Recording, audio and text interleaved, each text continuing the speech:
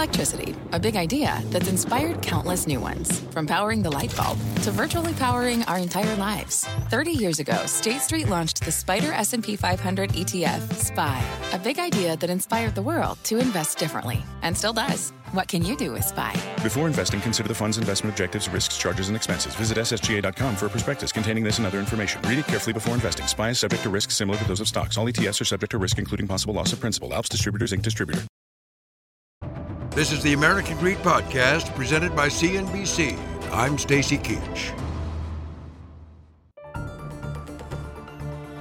In this episode of American Greed, convicted stockbroker Jordan Belfort, a.k.a. the Wolf of Wall Street. He's funny, he's colorful, he can be charming as long as you stay 10 feet away with your wallet in your back pocket. I had a gift to get up before the crowd and sell and manipulate. And I could have used it for good or I could have used it for evil. I used it for evil. When Hollywood turned his life of sex, drugs, and crime into a blockbuster, his victims feel cheated again. Too many people walk out of a movie and think they have seen the story, and it leaves out significant parts of the story, not the least of which is 1,500 people that lost real money. He was about as close as you could come to being a financial serial killer.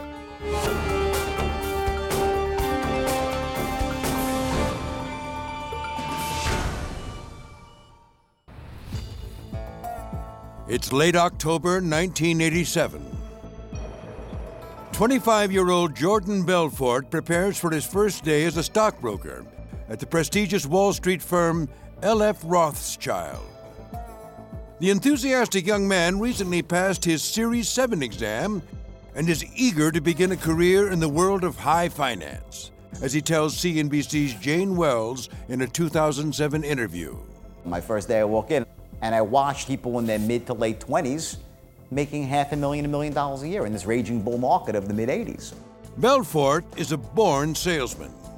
The son of two accountants from Bayside, Queens, he ran his own meat and seafood delivery business before making the leap to Wall Street. This guy was driven from the get-go. He's very eager to please. He was in many ways self-taught. You knew you could sell. Knew I could sell. You know, this is going to be my future. I'm going to be a broker. Look at all these people getting rich. It'll be me too. But in a cruel turn of events, Belfort tells Wells that his first day on the job is Black Monday, October 19th, 1987. That Monday morning, I come in bright-eyed and bushy-tailed, and the market crashes 508 points on my first day as a stockbroker. Okay, and all of a sudden, everyone's like, it's over. The new broker is soon out of work, but refuses to give up.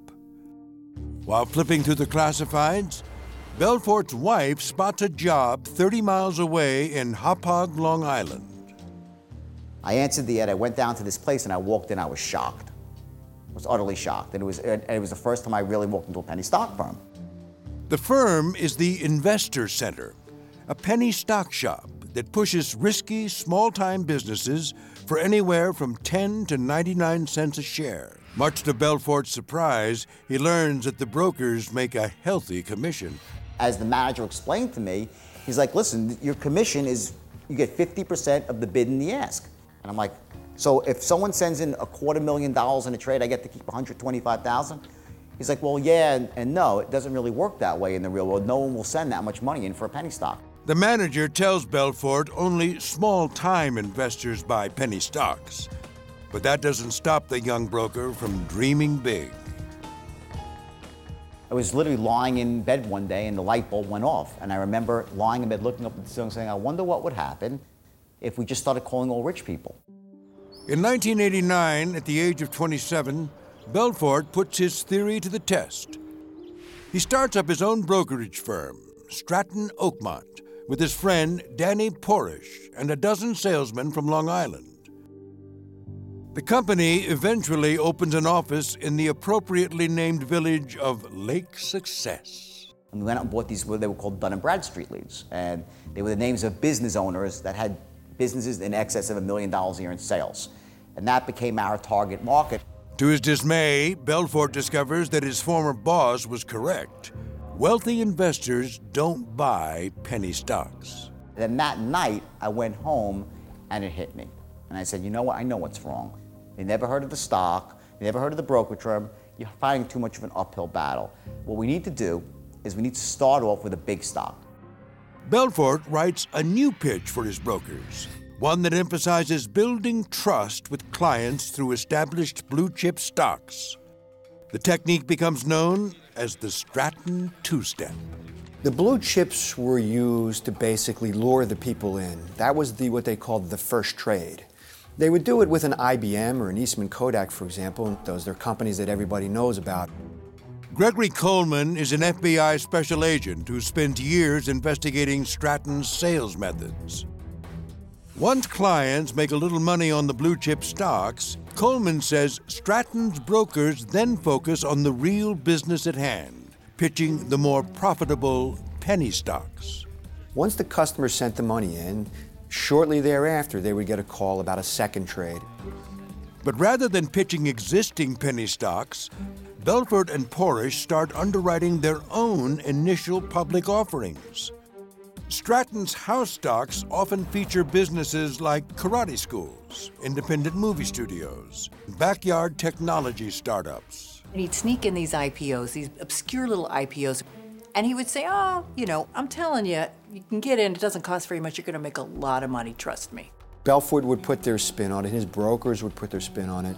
And so these sort of undiscovered, unknown companies were touted as the next Microsoft, the next Dell Computers. In an unusual move, Stratton sets the IPO prices well above a typical penny stock offering. He would try and get them listed on the NASDAQ over the National Market Exchange. So although they were the same type of companies, they weren't selling at 5, 10, 15 cents per share. They would start at $4, $5, and $6. Belfort's talent for spinning a tale makes for a winning strategy. Under his direction, it's not unusual for the value of Stratton's house stocks to skyrocket, reaching $10, $15, even $20 a share. In just a matter of months, the company is making a killing on these diamonds in the rough. I always say, brokers don't sell stocks. Brokers sell a story. And once they convince the public of the story, the public buys the stocks. And that's what Belfort did. Hear that? It's the call of the Crave. And when the Crave calls, you know what to do. Try the $5 Bacon Bundle, because the only thing better than a White Castle slider is a White Castle slider topped with crispy hickory smoked bacon. So pick any two of either the Bacon Cheese Slider, 1921 Bacon Cheese Slider, or Chicken Bacon Ranch Slider. And also get a small fry for just $5 with the $5 Bacon Bundle. White Castle. Follow your Crave. This podcast is supported by FedEx. Dear small and medium businesses, no one wants happy customers more than you do. So you need a business partner just like you. Like FedEx, who understands your passion for serving your customers because they have the same commitment towards you. That's why FedEx offers you picture proof of delivery, packageless and paperless returns, as well as weekend home delivery to 98% of the U.S. on Saturday and 50% on Sunday. See the FedEx service guide for delivery information. What's more, FedEx Ground is faster to more locations than UPS Ground. Trust FedEx for timely deliveries. See what FedEx can do for your business. Absolutely, positively FedEx. Under the leadership of Jordan Belfort, Stratton Oakmont becomes known as the place where you can make big cash by selling the hottest new stocks. In 1991, the company makes commission revenues of nearly $30 million. I was the best training ground for stockbrokers. Go to Stratton, become a trained killer. But Stratton isn't your typical brokerage. Rather than employ Wall Street veterans, they instead have a unique hiring process. Stratton did something different. They wanted basically uneducated, unexperienced people to join their firm. You didn't even need a college degree? You didn't need a high school diploma. You didn't need anything. All you needed was to come into the room, swear loyalty to the Stratton way of life, and we would show you how to get rich. They basically wanted us stupid so they could train us in their model. Carl is a former Stratton employee who says he's gone on to be a respected businessman and requests anonymity. He remembers the frenzy surrounding his first day on the job. They would bring in everybody for job interviews. And they would put you in a room. They would ask, is anybody licensed in any other brokerage firm anywhere? And if anybody raised their hand, they'd throw them out right then and there. New employees are assigned to work the phones as cold callers, feeding clients to Belfort and the other salesmen. At its height, Stratton Oakmont employs more than 1,000 people, mostly young men. You walk into this huge room and all it is guys sitting at tables. We were given leads to call and we called our leads and tried to get people on the phone all day long. The work is tedious, but the rewards are high, especially if you get promoted to broker. One kid that I knew who was there, he was barely 22 years old, driving a brand new Ferrari. Another kid who was 24 driving a Porsche. There were so many kids, and everyone was making so much money that it was almost like a self-contained society. In a way, it was like a cult. And Jordan Belfort is the cult leader. Every morning, Belfort delivers a fiery motivational speech, rallying the troops around the hot stock of the day. He would convince them that they were going to sell that stock. They were supposed to rip the clients' hearts out through the phone. I said to my brokers, okay, I want you to do this, I want you to do that, I want you to rip their heads off, which, by the way, I stole from the movie Wall Street. That was the best thing ever, I thought. So I had to kind of use those words to be like Michael Douglas. Because they're sheep, and sheep get slaughtered. Reading from Belfort's scripts, Stratton's army connects with clients across the country. Callers are expected to follow Belfort's scripts down to the word. We always figured ourselves as movie actors. We were given a script every day, and we would pitch whatever stock they told us to pitch. Belfort calls his sales technique the straight line philosophy. Callers are taught to do whatever it takes to close the deal. Stratton prints out ready-made comebacks to client excuses like, I don't like this company, I have another broker, and let me talk to my wife. We would always say, I understand, Mr. Jones. Let me ask you, what would your wife be the most happiest with? Would your wife be happy with you making a good investment and making money on your investments and on your future? Yes. Well, that's exactly what I'm looking to do here for you today. Bob Sharon is the owner of a woman's garment company in Los Angeles. In March of 1992, he gets an unexpected phone call from a Stratton broker. Your name was given to me by a classmate from Harvard Business School. And he said, I made him a lot of money in stocks, and he gave me your name. Are you interested? Bob's business has recently had a good run. He's sitting on some extra cash and jumps at the opportunity to expand his portfolio. Without ever checking in with his old college pal, Bob agrees to buy 300 shares of a blue-chip pharmaceutical company. I know I bought 300 shares, and it was, I want to say, $9,000, and I made $11,000. So, okay, feeling pretty good. Soon after, Bob invests over $7,000 on a Stratton House stock, another pharmaceutical company, and makes a $3,000 profit. Riding a winning streak, Bob's broker convinces him it's time to go big. They were very good at figuring your trigger points. Mine was, I'm a intelligent risk taker and will reap the rewards from taking those risks. Bob invests $65,000 on another can't-miss Stratton House stock, DVI Health Services. My impressions are this could be big. This could be a 25, 30% returns. This warrants some big money. In the Chicago suburbs, Tom Picorni has a similar encounter with a Stratton broker. A married father of two, Tom recently purchased his father's construction business. The company is successful, doing upwards of $25 million a year in business. But Tom needs cash to pay back his father. I had bought the company for, I think, $1.5 million, and I had to pay it off. So I was looking for other ways to do it.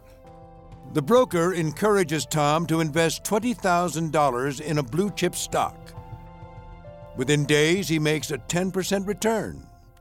The broker then pitches Tom on a hot Stratton IPO. Aqua Natural, a water purification company. You go to a grocery store and you bring in your own containers and you fill up with pure water. I thought that was a good idea because the local grocery store did have it around here. The stock is another winner. Tom doubles his investment in just 4 days. His broker suggests he rolled his earnings into other Stratton House stocks. I think after the first month, I was up to a few $100,000. It was easy money. Before he turns 30 years old, Jordan Belfort is making $20 million a year as the head of Stratton Oakmont. Befitting a man of great wealth, he buys a waterfront mansion in the Hamptons. His main residence is a $1.7 million mansion in the wealthy village of Old Brookville. And I bought the house from Richie Grasso. Back then was the president of the New York Stock Exchange. He even upgrades his marriage. Belfort divorces his first love and marries a beer commercial model, who he affectionately calls the Duchess. That's mine. Among his toys is a Ferrari Testarossa, just like Don Johnson drives in Miami Vice, and a 167-foot yacht that once belonged to Coco Chanel. And my wife begged me not to buy it, which is why I had to buy it. Because once she said, you can't, I said, I got to buy it. So I wrote the check right away for the yacht. For how much? $5.5 million. With so much cash on hand, Belfort develops another expensive habit: drug addiction. Belfort dabbles in cocaine and prescription medications, but his favorite vice is Quaaludes. He uses the 1970s-era sedative and party drug nearly every day, often making himself a drooling mess. I had this, rip-roaring drug habit. I used to go scuba diving on 5 Quaaludes. I was on the bottom. I couldn't come up because I was so stoned. He was flying a helicopter on Quaaludes without a pilot's license and lived. He told me he was taking 22 different drugs at one point. I don't know how that's physically possible.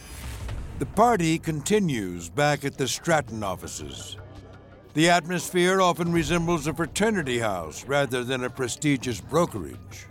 It was really just a culture of debauchery, and it was the drug dealers having there.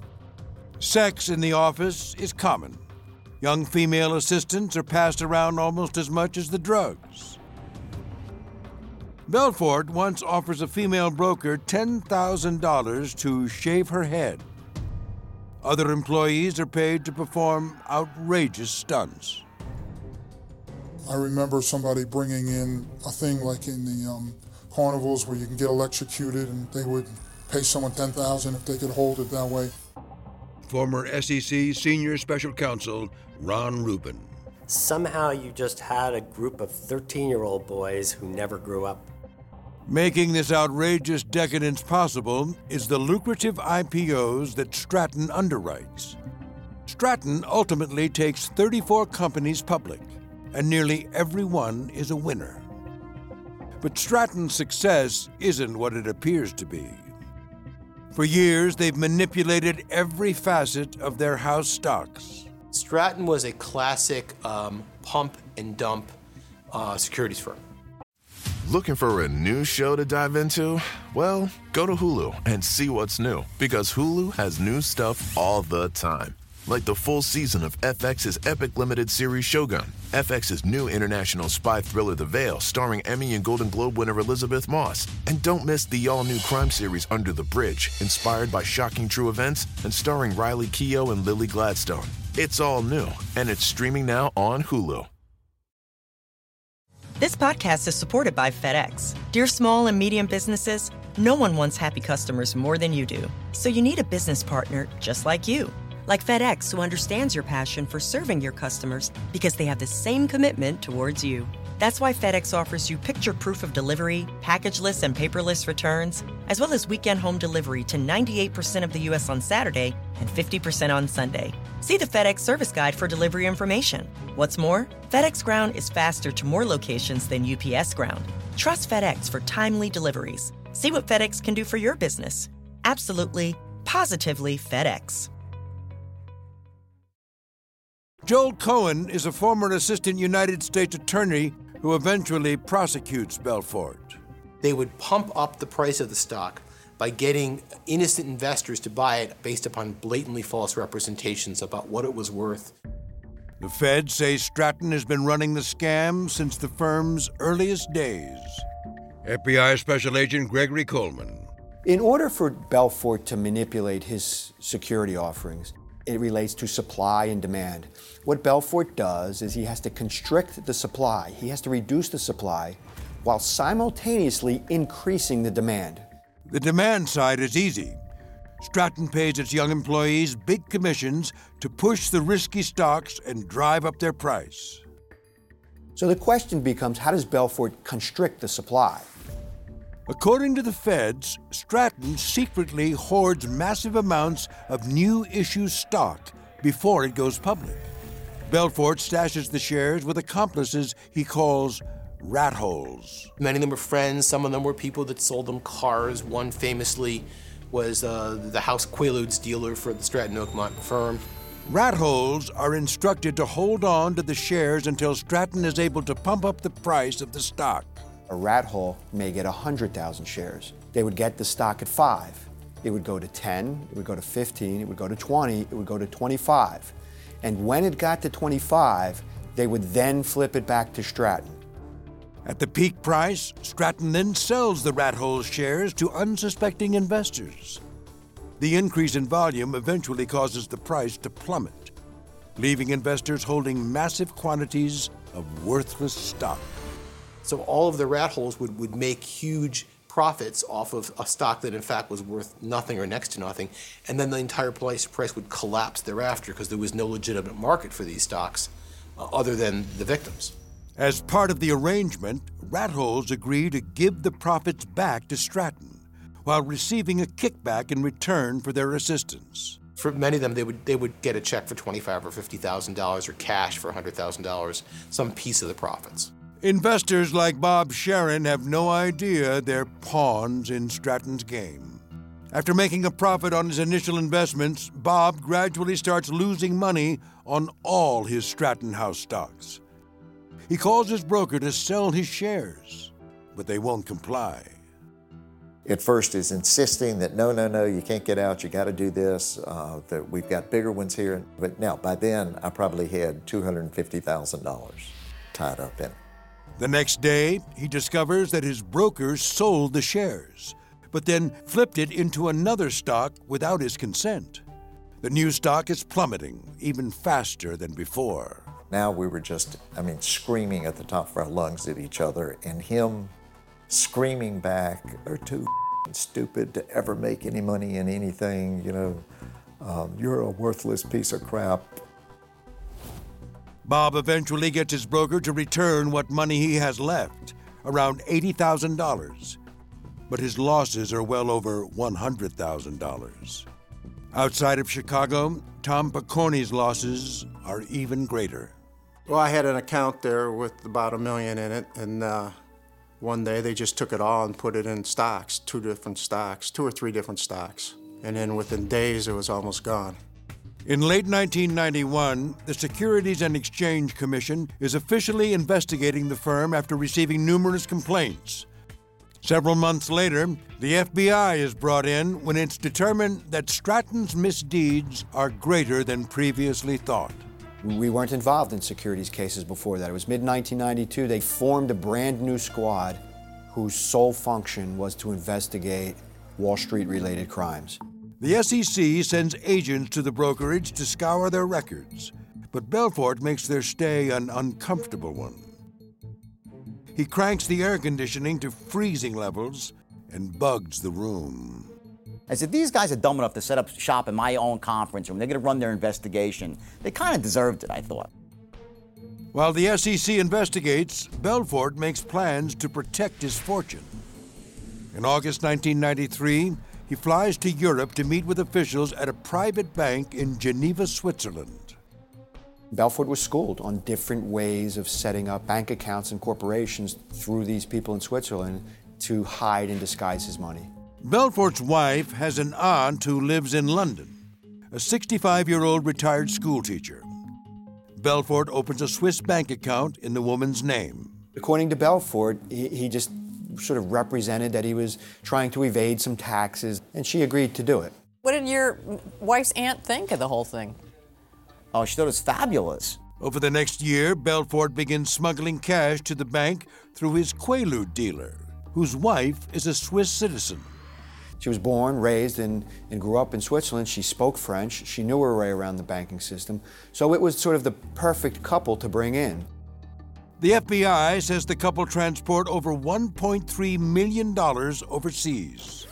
Almost all of it was done in suitcases. It was done, they would hide it in their socks, in different bags. They would break it up among different pieces of luggage.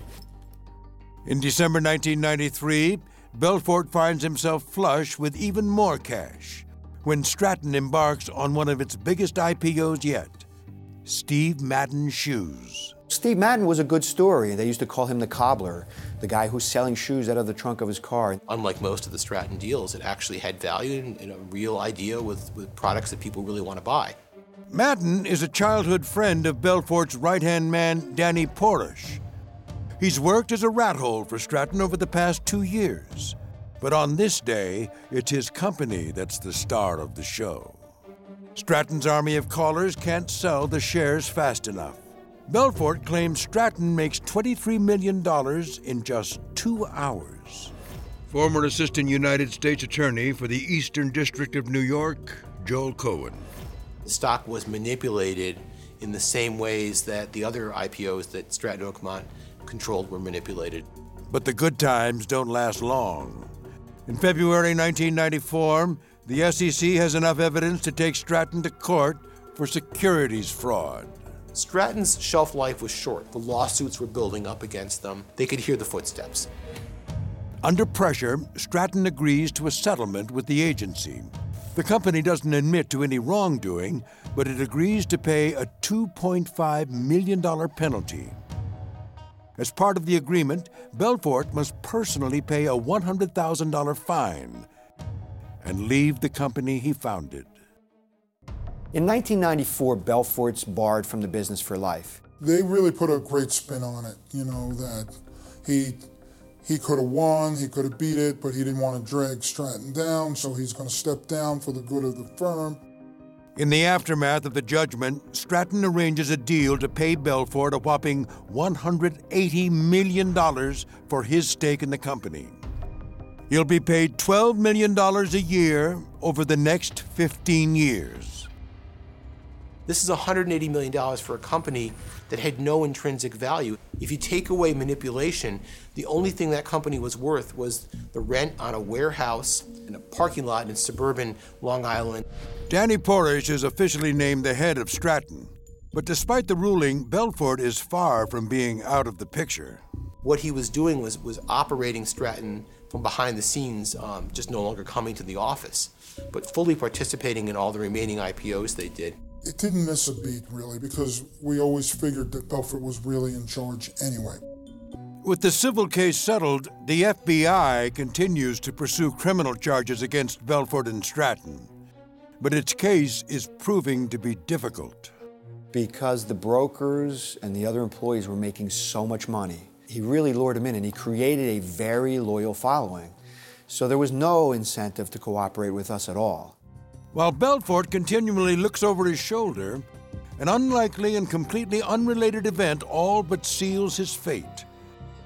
1,000 miles away in Miami, U.S. Customs agents are working an undercover money laundering case involving a South American drug cartel.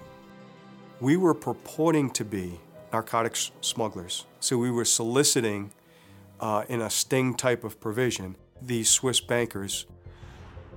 David Marwell is a special agent in charge for Homeland Security and a former special agent with the U.S. Customs Service. So in November of 1994, at the culmination of the investigation, we arrested a multitude of people, as well as a couple of Swiss bankers at the time in Florida. Belfort's banker just happens to be one of the men arrested. With his back against the wall, the Swiss banker opens the vault on his secrets, telling the feds that Jordan Belfort is one of his clients. Marwell calls the SEC to deliver the news.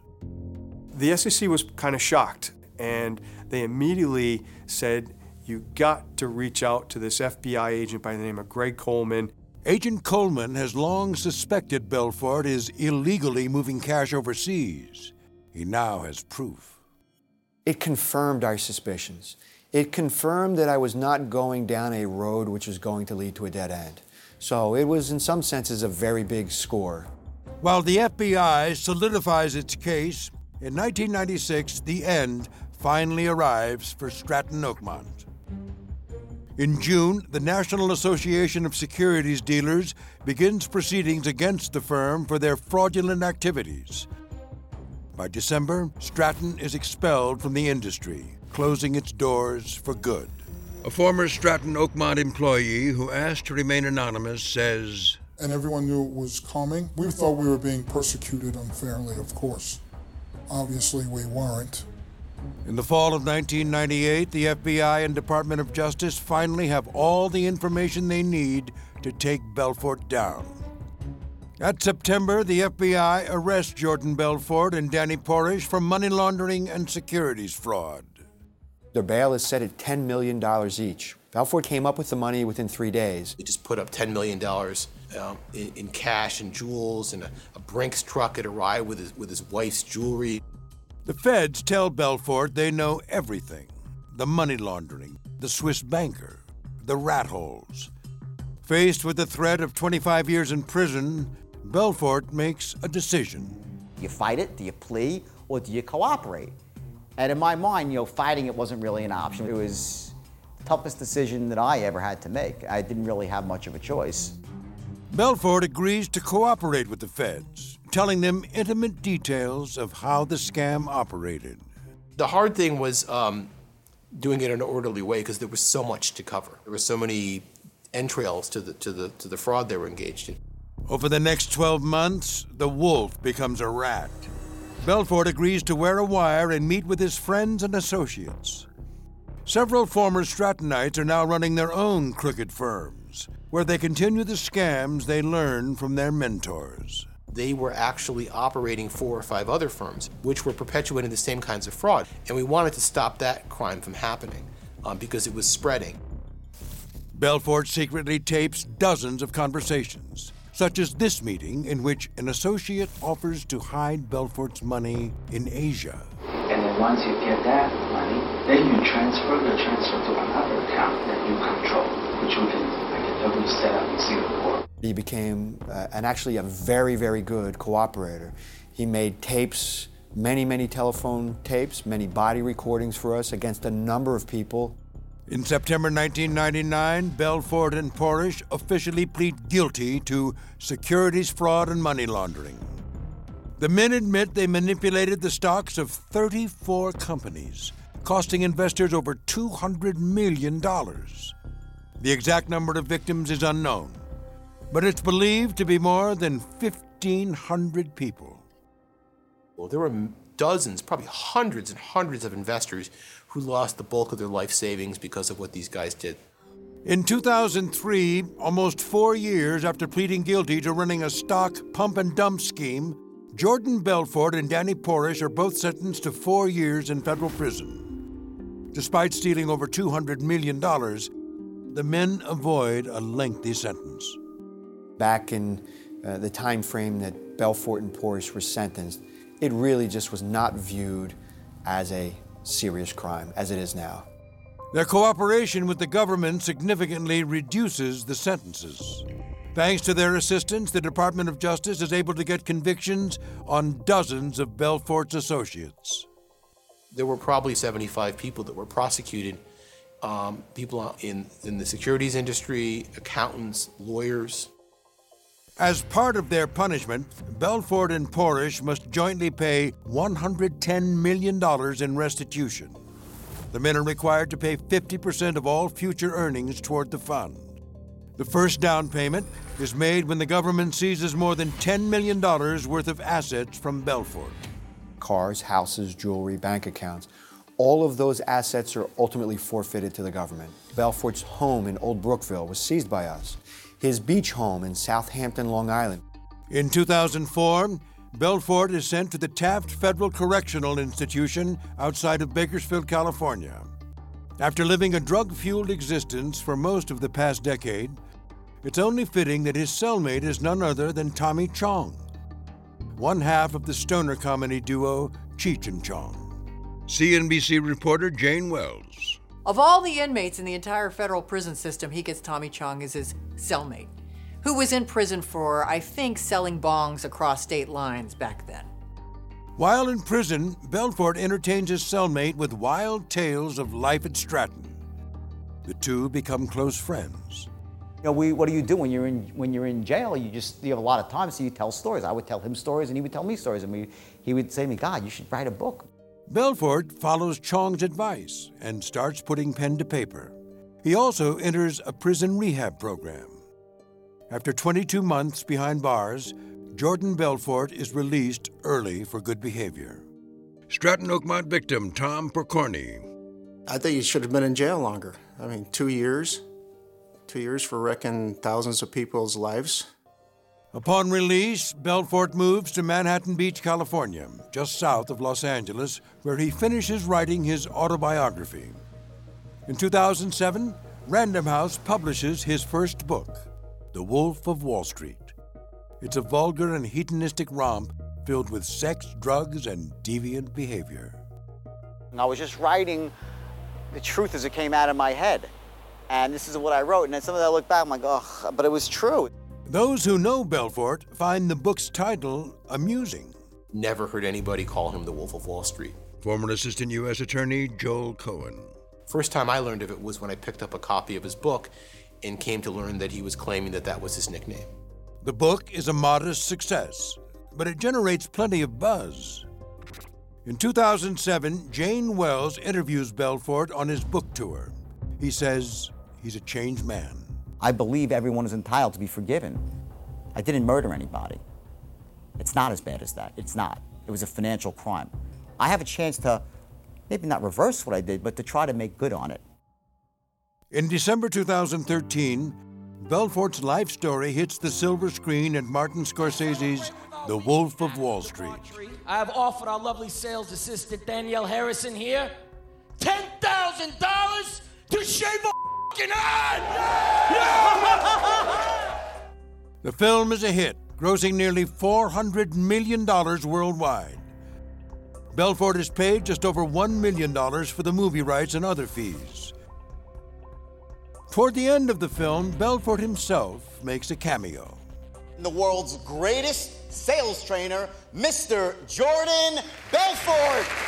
And to me, the most astounding part of that was that they're basically doing what amounts to an advertisement pitch for Belfort's motivational speaking company. Since his release from prison, the convicted felon has built a lucrative second career as a motivational speaker. Belfort claims he's paid $30,000 per engagement, mostly speaking about business ethics and how to use his straight-line sales technique. So I want you to feel confident that once you master this skill, it's going to change your life on every level. Admirers pay anywhere from $50,000 to $2,000 for the experience. Belfort maintains that he's determined to pay off his debts. Yeah, I'm like, listen, I think this movie, for that, is an amazing thing because I'm giving 100% of all the profits from the movie and both books. And the books is really... You are compelled to give, unless I'm wrong, 50% of all your gross earnings straight to paying back. Is that not right anymore? That's not right. Was it ever the case? Yes, for I was on probation. But now you're off probation, you're no longer compelled to legally? Not legally. But the government says Belfort is spinning another tale. In October 2013, the Department of Justice files court papers saying Belfort is still legally obligated to pay 50% of his income.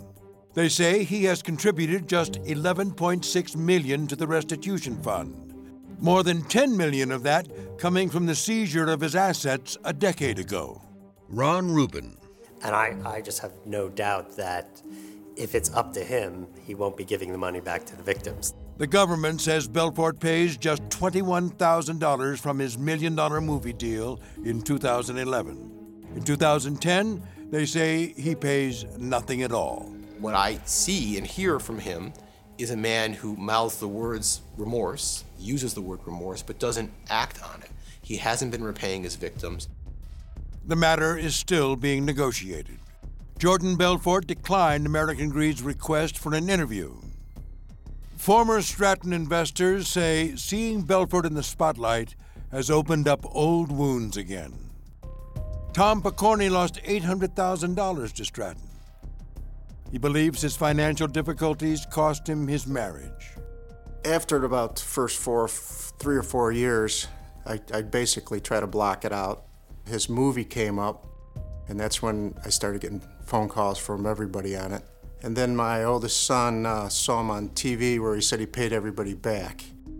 And that kind of made me mad because he hasn't paid anybody back.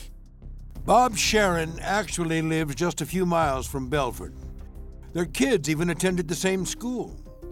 But Sharon says he has no desire to confront the man who stole more than $100,000 from him. What am I going to go up to him and say, Jordan, you owe me $130,000. Would you please write me a check? I don't sit around with resentment, because then I would lose twice. I lost the money. I don't need to lose peace of mind by harboring a lot of resentment about it. As for Agent Coleman, he says he hopes Belfort's new business ventures are legit. If he makes more money at what he's doing, he can pay back more victim investors. I hope what he does for the rest of his life is clean and he stays out of trouble. Because if he ever steps over the line, I want him to know I'll be there to arrest him again.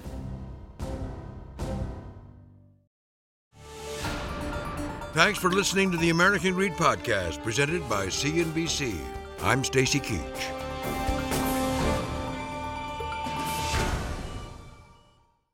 This podcast is supported by FedEx. Dear small and medium businesses, no one wants happy customers more than you do.